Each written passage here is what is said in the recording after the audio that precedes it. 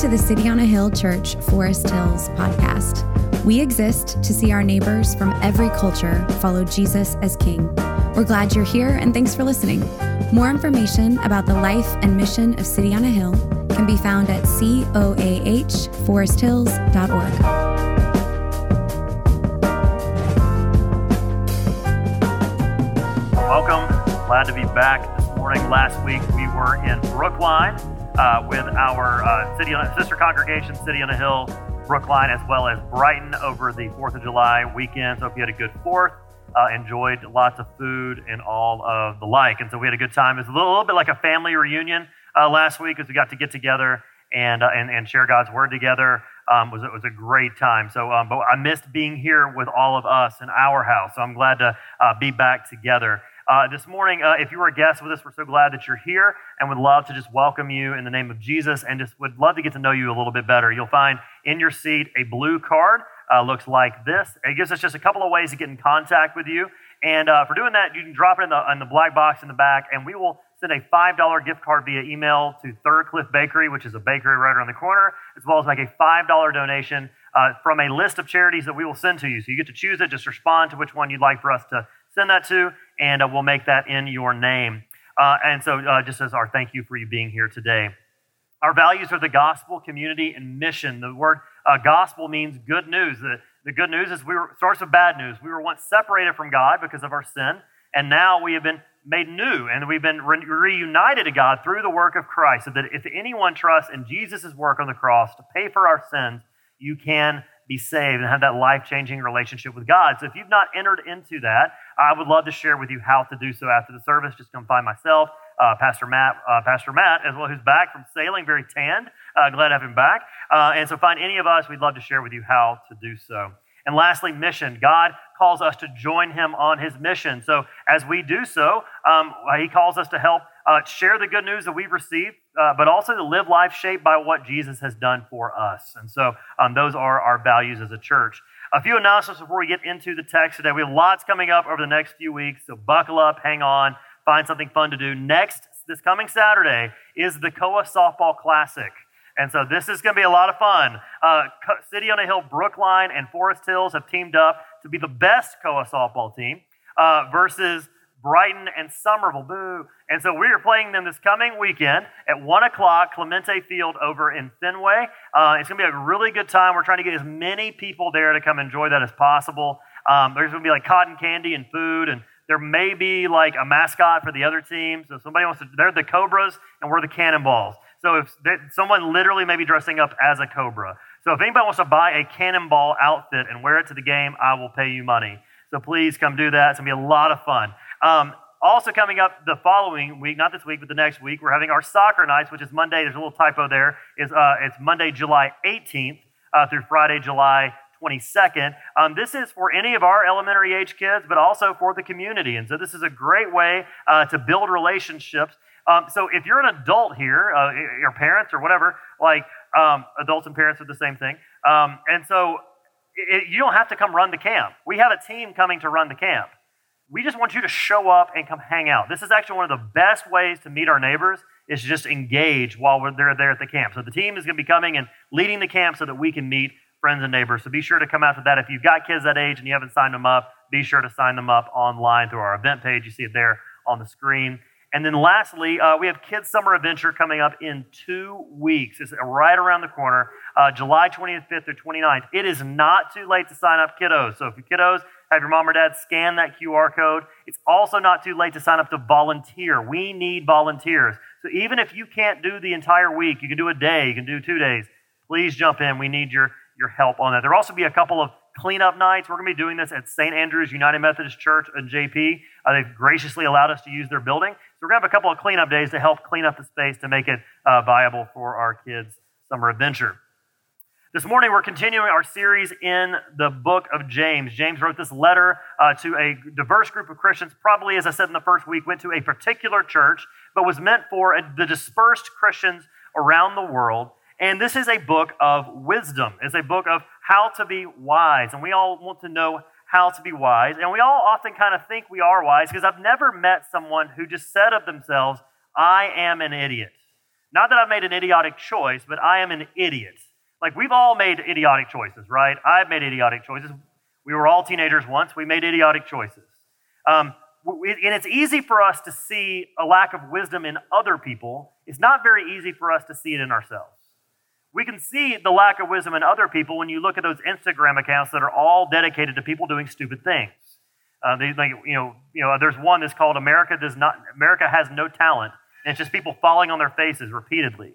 Like, people do dumb things, but most of us think that we're wise. I was told about this episode of This American Life, the podcast this week, and there's this old episode of that where there's a story of a man named MacArthur Wheeler. And in 1995, MacArthur Wheeler had robbed several banks around Pennsylvania, and he finally gets arrested, and he tells the police, he says, well, where's your proof?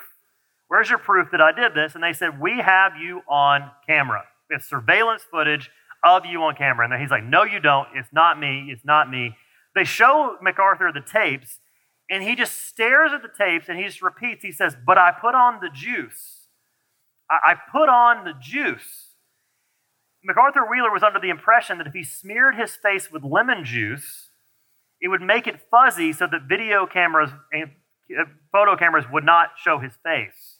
And he did this with a selfie, a 1995 selfie, one of those little reusable cameras, and it was fuzzy. He had just moved his hands when he took the picture. MacArthur Wheeler was an idiot, but he didn't think he was an idiot. He thought he was being really smart. We live in a world where people think that they are wise, but very few of us actually are. We think we're a lot wiser than we actually are. And the world that we live in actually reminds me of the book of Judges. If you ever read the book of Judges is built like a spiral. It's not a cycle, because the cycle appears to be the people of Israel fall into sin, a judge comes along, reminds them of the law, they repent, and they get things right. But if you notice, it actually begins to spiral downward because the people get worse and the judges get worse. The first judge is like pure, he's a very good judge, he's very moral, and by the time you get to the end of the book of Judges, each judge is just getting worse, they're doing more heinous things, and they continue to get more and more evil. And this is actually one reason that I believe the Bible is timeless, because it speaks right into our moment. It ends like this. Judges 21:25 says, in those days, there was no king in Israel. Everyone did what was right in their own eyes. People who thought that they knew best. People who thought that only they could tell them what a good life looked like. People who thought that they were wise, but were not. And wisdom means to live in a way that leads to the good life. And to our culture, those words in Judges 21 sound like good news. In our culture, in a highly individualistic Western culture, everyone did what was right in their own eyes. Sounds like the good life. But the problem is what if your vision of flourishing conflicts with my vision of flourishing? What if what you believe leads to life actually leads me to death? And the question we have to determine is who's right? How do you possibly know which vision for wisdom leads to life? Because one of them has to be right, and this is something that all of us have to figure out.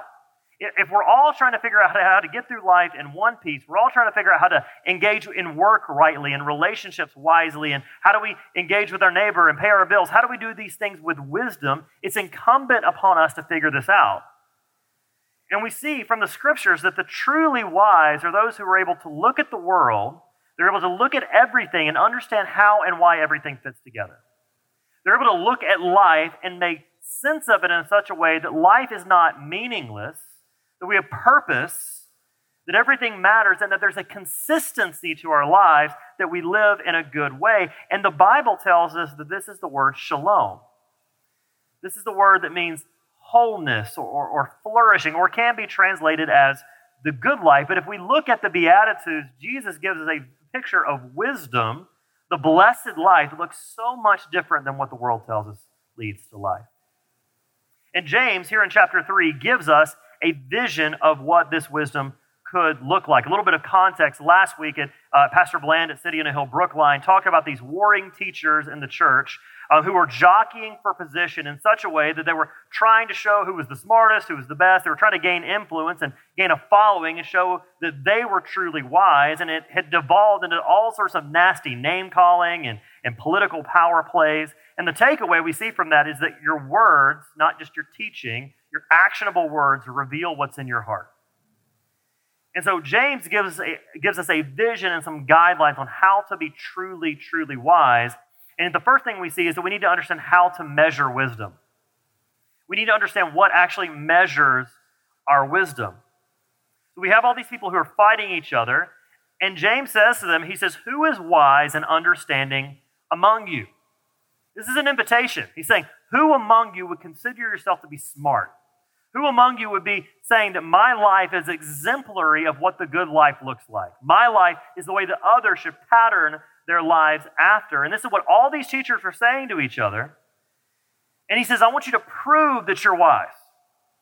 And he's saying, you can't just claim that you're wise. You can't just claim that you have knowledge. You can't just claim these things. You need to give some evidence. It'd be like if I were to go in for heart surgery tomorrow. I really don't want the guy who stayed at a Holiday Inn Express last night. I want the guy who could show me his medical degree. I want the guy who can say, I have had this many surgeries and this is my success rate. I want to see these things because what shows that you're wise is actions that match your words.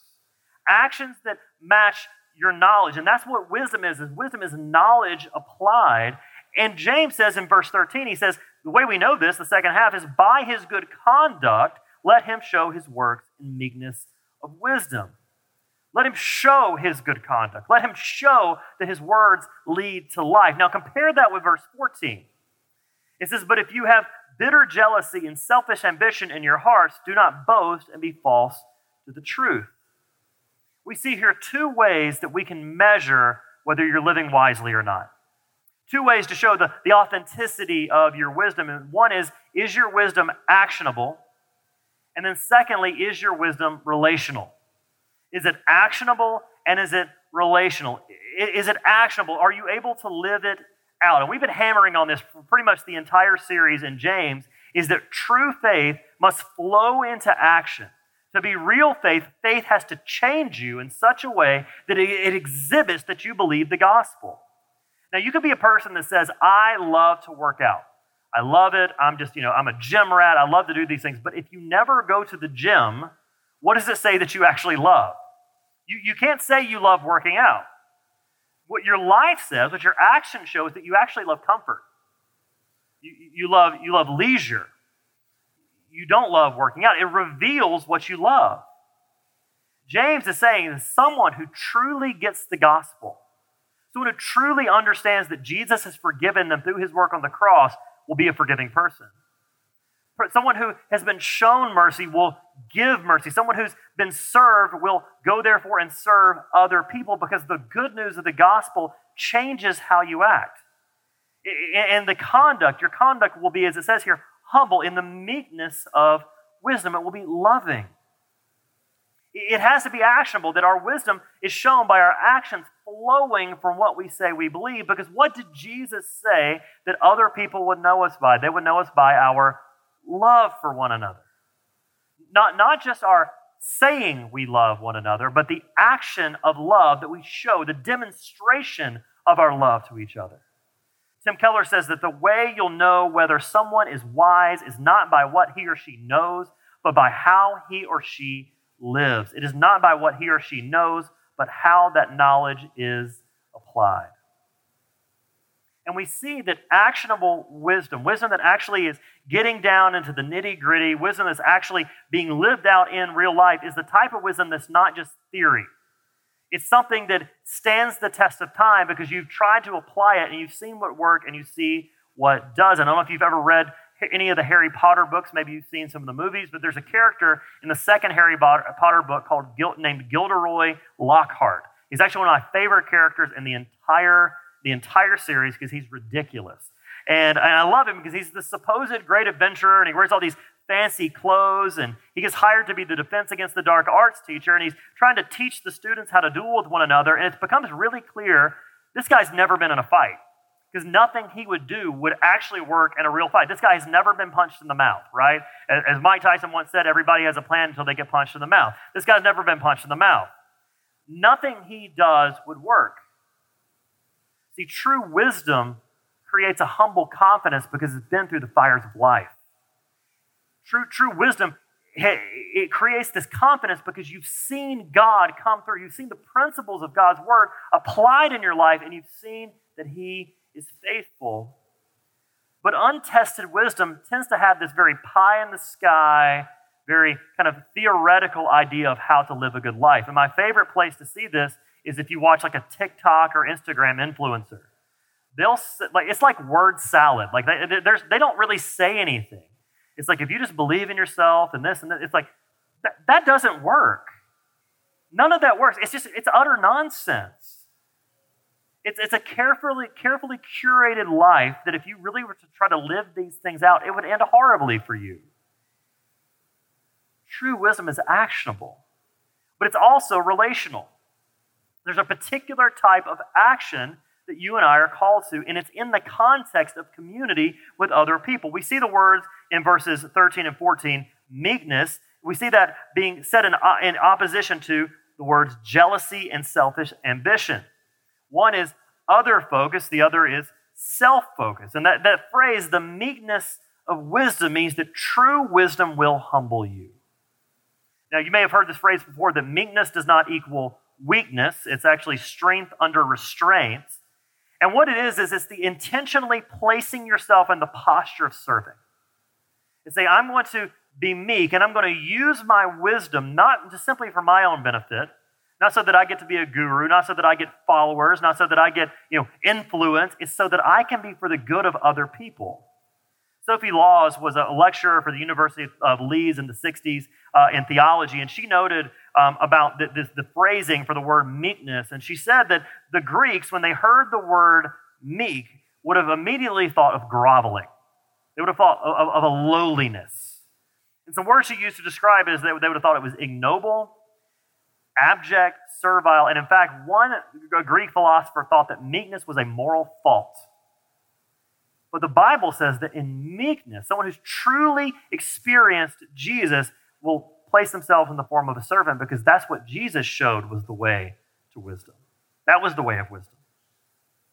But notice about jealousy and selfish ambition is that if you're jealous and all you're ever looking out for is yourself, you will never place yourself in a position of meekness. You'll never take on the form of a servant if you're constantly looking at other people with a zeal that's turned sour in such a way that you simply look at them as a means to fulfilling what you need. It's been said that a person who is bitter is just an optimist who's been burned. You may look at other people and think, well, you're not spending enough time with me. You don't care enough about me. I want what you have. And that leads to bitterness and coldness. In the same way, if it's simply about what you get out of life, you will never place yourself in a position to serve anybody else. You'll never truly be wise and use the wisdom that God gives you in order to care for other people. Because neither of them leave room or allow you to love other people because you'll end up using people, we'll end up manipulating or sacrificing the needs of other people for our own sake. Steve Jobs, there have been so many books written about Steve Jobs and what he's done. Look, the phone I've got over there, the phone in your pocket, my iPad, all these things are because of Steve Jobs. Steve Jobs didn't exactly give the warm fuzzies in the workplace. He was kind of a terrible person. There's all these stories about how he would overwork and he'd yell at people and he'd demean people. But oftentimes when we think about a way of living, a way of wisdom, we look to people like Steve Jobs. We read books about people like him, and that might be the key to being successful in the world. It's not the key to biblical wisdom. Because biblical wisdom is always for the sake of other people, and what we see biblically is that success doesn't always equal wisdom. It's not about acclaim. It's not about achieve. It's not about what you and I get we arrive at to make us happy. Because there's lots of miserable, successful people. But Christianity offers something really unique. It offers something really, really different. It's a wisdom that's been tried, and it's a wisdom that's been tested. It's a wisdom that has been given for our sake because we see this in the person of Jesus. We see Jesus, who the word logos, which means the word in John 1, can also mean wisdom. We have wisdom who became a person. We have wisdom personified. And what did that look like in the life of Jesus? That Jesus took on the form of a servant and that he would die for us. John 3:16, we see, why did Jesus die? He died for us so that we could be with God, so that we could be with him. And so true wisdom always drives us towards people and is measured by our love for God and our love for others. So 2 questions. Does wisdom lead you to action? And then secondly, does it lead you to love other people? Now, we also need to understand how we arrive at the right type of wisdom.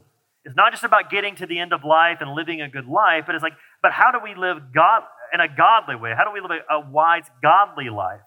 So we need to look at the differences between worldly wisdom and godly wisdom. We're going to look at this in 3 ways. The first way we're going to look at this is where each of these come from. Where do they come from? Where does worldly wisdom come from, and where does godly wisdom come from? We see in verse 15 that worldly wisdom, this is not the wisdom that comes down from above, but is earthly, unspiritual, and demonic. Godly wisdom is coming from above, from God. It's a desire to please him and please him alone. But worldly wisdom, he uses 3 words to describe this. He uses the words earthly, unspiritual, and demonic. The word earthly there means concerned with the here and now. Simply concerned with, not with God's kingdom, but what you see in front of you, what you can experience, the information you have right at your fingertips. It means to be bound by this earthly thinking and to live in the moment. And sometimes we often say, I'm just doing the best I can with the information that I have. But the question is that information enough? Is that enough information for you to make the decisions you need to make to live a wise life? Years ago, I needed to dig a hole in my yard. I needed water then too. It was a hot day. I needed to dig a hole in my yard. And I'm living in the city, so I can't just go outside and dig a hole. What do I need to do? What would be the wise thing to do? I got to call the city, and I got to ask them, hey, can you come draw and line out where the electrical lines are, where the gas lines are, where the water lines are? Because if I just start digging, I might hit a pipe or hit a line, and I would not be here with you today. I need to know where those things are. Worldly wisdom is just simply, I'm going to dig the hole. I only see what's here in front of me, so I need to dig a hole. The need is there, so I'm going to dig the hole. I'm not going to look for any more information. And this is the way the temporary satisfaction works, is we say, I want this. I need this. I really need this promotion. I really need to get into a better situation. I really want this thing. Without more information, what we often do is we end up making a terrible decision that can impact the rest of our lives. But what godly wisdom does is it gives us knowledge that we don't naturally have and tells us where to dig. It gives us the ability to miss the landmines, to miss the pipes, to miss the lines in the ground that seemingly that we're just doing what we need to do would actually lead to hurting us. And what godly wisdom does is it helps us see the things the way that God sees them. That maybe I don't need this right now because that's not what God's trying to do in my life.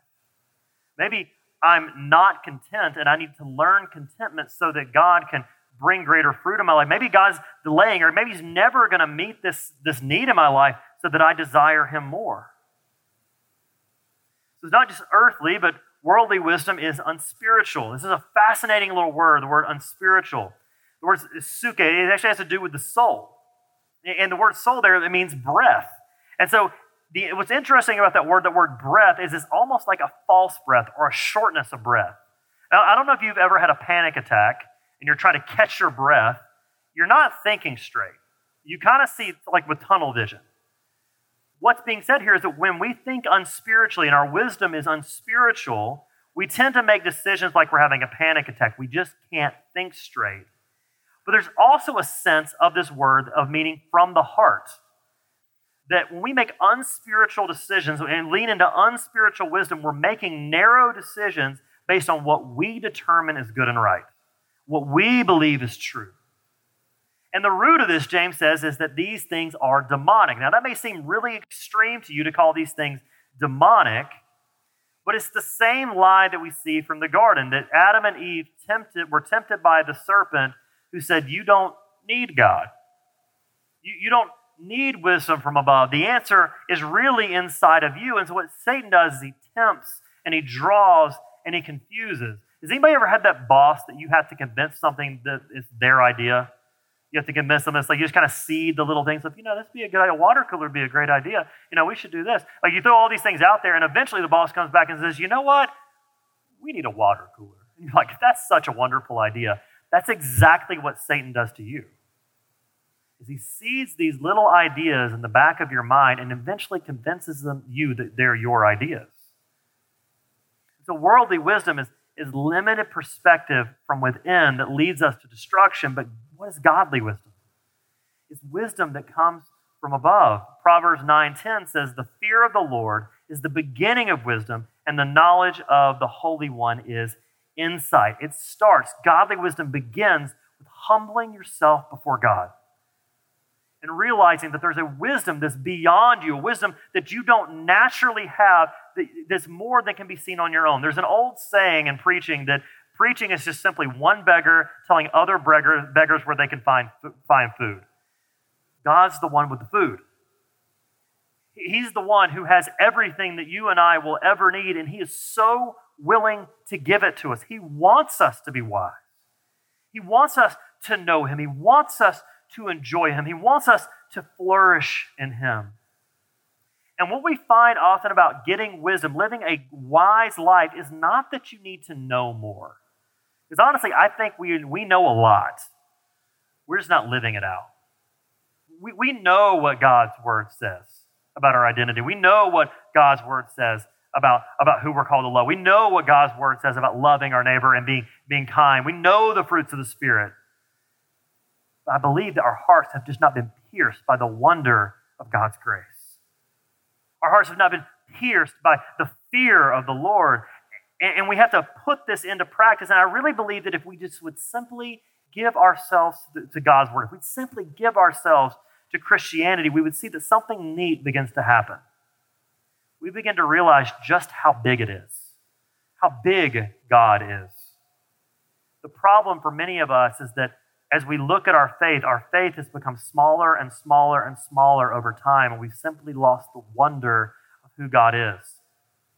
As a kid, I had two wrong perspectives on fear. One was too big and one was too small. And the one that was too big was my grandfather, and the one that was too small was the ocean. My grandfather, we called him Granddaddy Maryland, because he lived in Maryland. That's all I knew. I met him like 3 times as a little kid, and I was absolutely terrified of this man. He had this big, deep voice. He was Italian. He was 82nd Airborne. He just built like a house. And there's stories of him bear hugging like those old like steel refrigerators and walking them up like 48 steps, like flights of stairs. Like he was a very strong man. He growled. My brother called him a bear once to his face. I still haven't seen my brother since. I'm kidding. That's a joke. And I was just really scared of him. When I was 21 years old, I got to meet him, and I saw this tiny little diminutive man, this little grumpy Italian man, and he's pulling for the Yankees, and I'm secretly pulling for the Red Sox. And I was like, why was I so afraid of him? He became smaller in my mind. But then there's the ocean. As a kid, you just don't understand the ocean. You're like, oh, it's cool. It's water.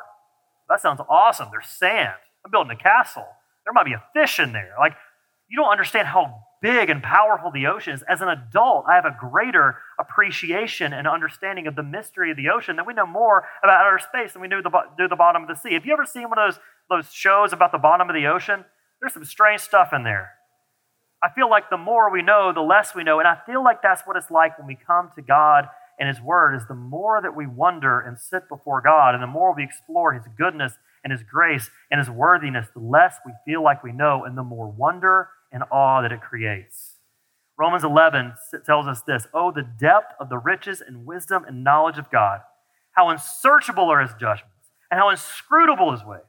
For who has known the mind of the Lord, or who has been His counselor, or who has given a gift to Him that He might be repaid? For from Him and through Him and to Him are all things. To Him be glory forever. Amen. You see the cycle. You see wonder that leads to humility, that leads to praise, which leads to application.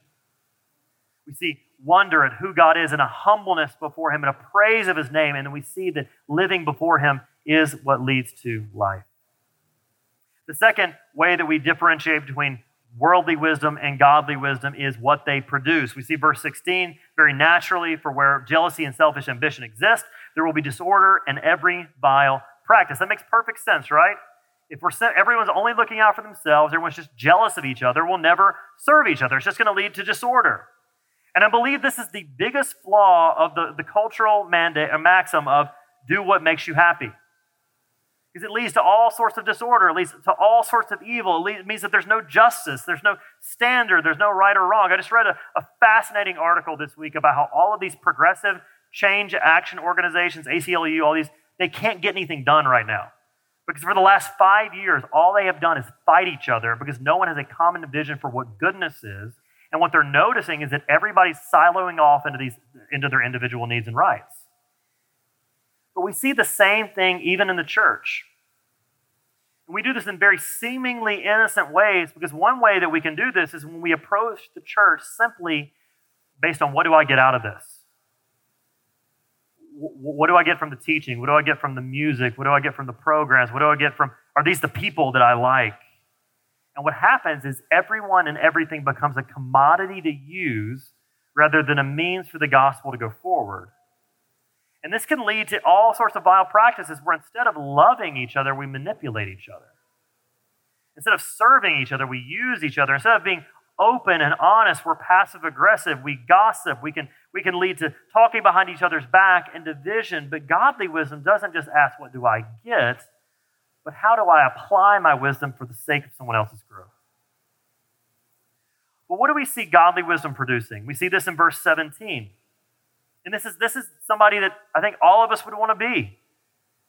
We see people who are peaceable, who are just peaceful people who are gentle in nature, people who aren't always on edge and ready to pick a fight. Open to reason that, look, I might be wrong about something. Like I might not be seeing things in the correct way. People who are full of mercy and good fruits, who are willing to exhibit their love to others, who are impartial and sincere, that you can count on them that their word is their word. And if you've ever met someone like that, that's someone who's truly wise.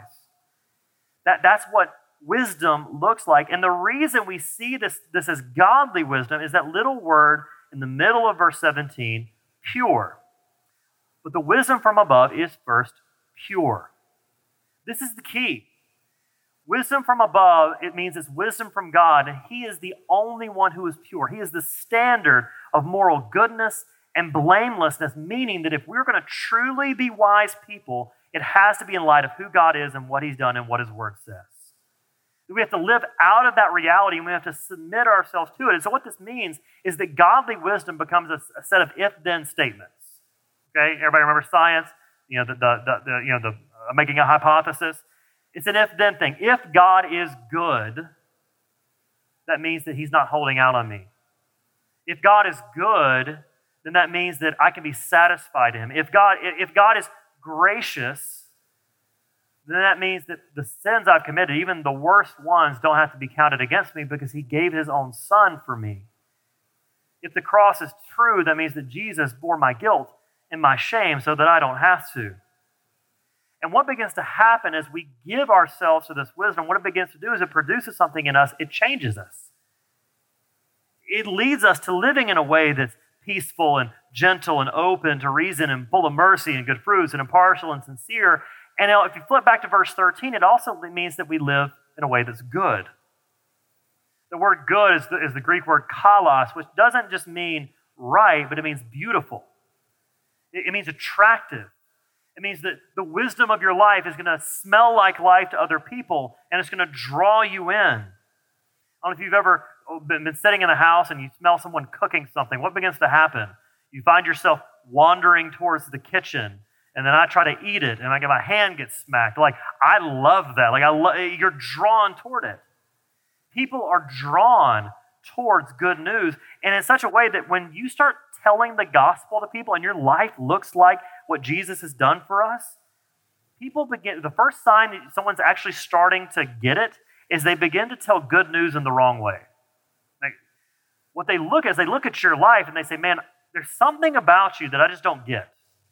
There's something that you're living, and they think it's your family, they think it's where you grew up, it's your education, they think it's all these sorts of things. And what we begin to get to do is show them, just like Matthew 5, that we're a city on a hill that cannot be hidden, and that people would see our good works and glorify the Father in heaven. We begin to unpack that story for them.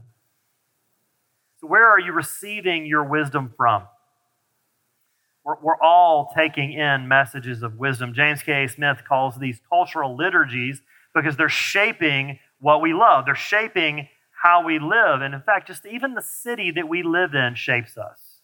There's constant messaging about what's good and what's right and what's true and what's beautiful in our city. And they're not all wrong, but they're shaping us. I bag on social media a lot, but social media shapes us. And so who are the people that you're giving yourself to shape you? What are the messages that you're internalizing and believing? What are those creating in you? Are they creating a more of an other-centeredness or a self-centeredness? More contentment or more discontentment? Giving ourselves to God's wisdom means being transformed by His Word. We need to have a counter liturgy, which is His Word, which shapes us. Last way that we differentiate between the two is what they provide. What's the outcome? We see a test case at the end of chapter 18 and end of chapter 3, the beginning of chapter 4. And in verse 18, we see that every form of wisdom promises verse 18. Every form of wisdom promises a harvest of righteousness, and it promises peace for your soul. But the problem is that worldly wisdom promises what it can't deliver. And verse 4 points this out because it says, what causes quarrels and what causes fights among you? What causes this is the fact that they had bought into this lie that if you just give yourself into your jealousy and your ambition, you just look out for yourself, it's going to lead to life. But the reason that you quarrel, the reason that you're bitter, the reason that you can be passive-aggressive, the reason that we can gossip and be jealous and not be loving is that we're looking for wisdom in a place that will never satisfy. And the passions we see at the end of verse 1 and beginning of verse 2 is an over-desire. It's a desire for something that we're willing to go to extremes, as verse 2 says. It says, you desire and do not have, so you murder. You covet and cannot obtain, so you fight and quarrel. Because they never can satisfy. They can never come through on their promise. And James says that this even affects the way that you pray. There are two reasons that prayer may not be answered. And these are not the only reasons. This is not a holistic study of prayer in the Bible. But two reasons that you may not be seeing prayers be answered is that you just simply aren't asking. Your jealousy and selfish ambition have led to a pride that you believe you can get through life on your own. Or, verse 3, that you ask and do not receive because you ask wrongly to spend it on your passions. That you're asking God for something that really you don't want God for. You just want what God can give you. But godly wisdom tells us to pray. Because ultimately prayer is meant to drive you to the one place where true peace and true righteousness and true wisdom can be found. And that place is God Himself. And this delights God because God wants to answer our prayers because He wants us to desire Him more than anything else. Psalm 37:4 says, delight yourself in the Lord and He will give you the desires of your heart. This doesn't mean God's a genie. It doesn't mean if you just pray really hard, God's going to give you like $1 million. It means that we take all of our prayers to God with a single desire, and that's a greater delight in Him. And a couple things happen as this happens, is we realize that you may not get everything you ask for, but you begin to see that you're satisfied in God. You find a peace in Him even when your prayers aren't answered. And also, He begins to shape you to live wisely in love for other people. So as we wrap up quickly, a couple reflection questions, reflection questions. They'll be on the screen as well. First of all, what are the biblical, tangible ways wisdom is leading me to godly action? How are you being led to godly action? Secondly, who or what is influencing what I call wise, and how is that affecting me? Thirdly, when I have a big decision, is my greatest desire in prayer that I delight in God more? And as we close, we see this godly wisdom lived out, and we see what it produces most fully in Jesus. We see the prayer in the garden where Jesus is praying to the Father, and He says, Father, take this cup from me. And he trusts in the wisdom of God as God chooses to not take the cup, meaning him going to the cross from him, because it was ultimately for your and I's good. That Jesus took his wisdom and his love and put action to it on the cross. And we see the relational aspect of this as Jesus did this to draw you and I into God's family through his word so that anyone who trusts in him can be saved. Let's pray.